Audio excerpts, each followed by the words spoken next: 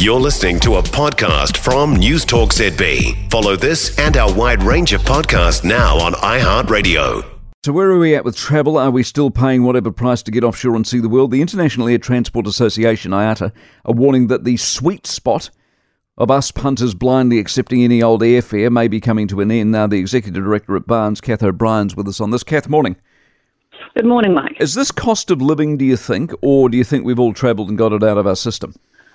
Oh, look, I think, we saw a real, pivot as borders opened and airlines got back on stream and customers really wanted to fly, and people did really want to see their family and reconnect and travel for work and do all that stuff, and that's happened, and perhaps it's more of a handbrake turn than a pivot, as airlines got back up and got planes in the air. Yeah. And so, here we are, and you've had your trip and you've done your holiday and you've seen your family, and while I think customers will still want to travel and perhaps even value that more than they have in the past, I think we've all got to be mindful of the costs that are coming to us, and the economic changes and headwinds on airlines are no different. It would appear to be, depending on where you are. See, our dollar's hopeless, so it's expensive to travel, but the Americans, I note just this week, they're loving Italy, because to go to Italy for an American with your big strong dollar is fantastic, and they're flooding in.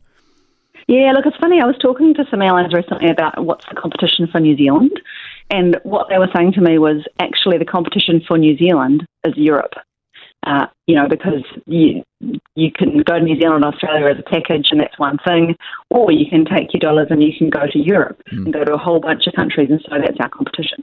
Exactly. Are you bullish on tourism generally for this country and this part of the world?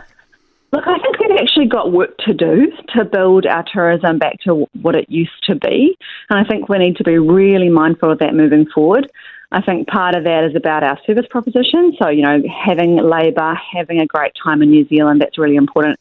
But also we've got to be mindful of costs that are coming onto industry in terms of, higher charges that airports might leave the airlines, and, gets passed through to customers, or the Saudi Arabians and their constraint of the oil supply, which is going to push jet fuel up. So there's global and local cost pressures all over the place. Good stuff. Cath, nice to talk to you as always. Cath O'Brien, who is with BARNZ, the Executive Director of the Board of Airline Representatives of New Zealand. By the way, I note the Deloitte survey of Americans, 50% plan to take a vacation that includes paid lodging during the summer, which is up from 46% last year. So despite the 10 million people travelled over Memorial Day, so despite the fact that it's more expensive, people are still sucking it up and prepared to pay.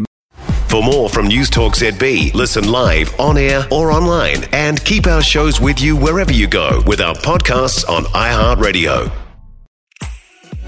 If you enjoyed this podcast, you will love our New Zealand Herald podcast, The Little Things, hosted by me, Francesca Rudkin, and my good friend Louise Airy. We focus on all the little things that you can do to make a positive impact on your life and to cut through the confusion from the health and wellness industry.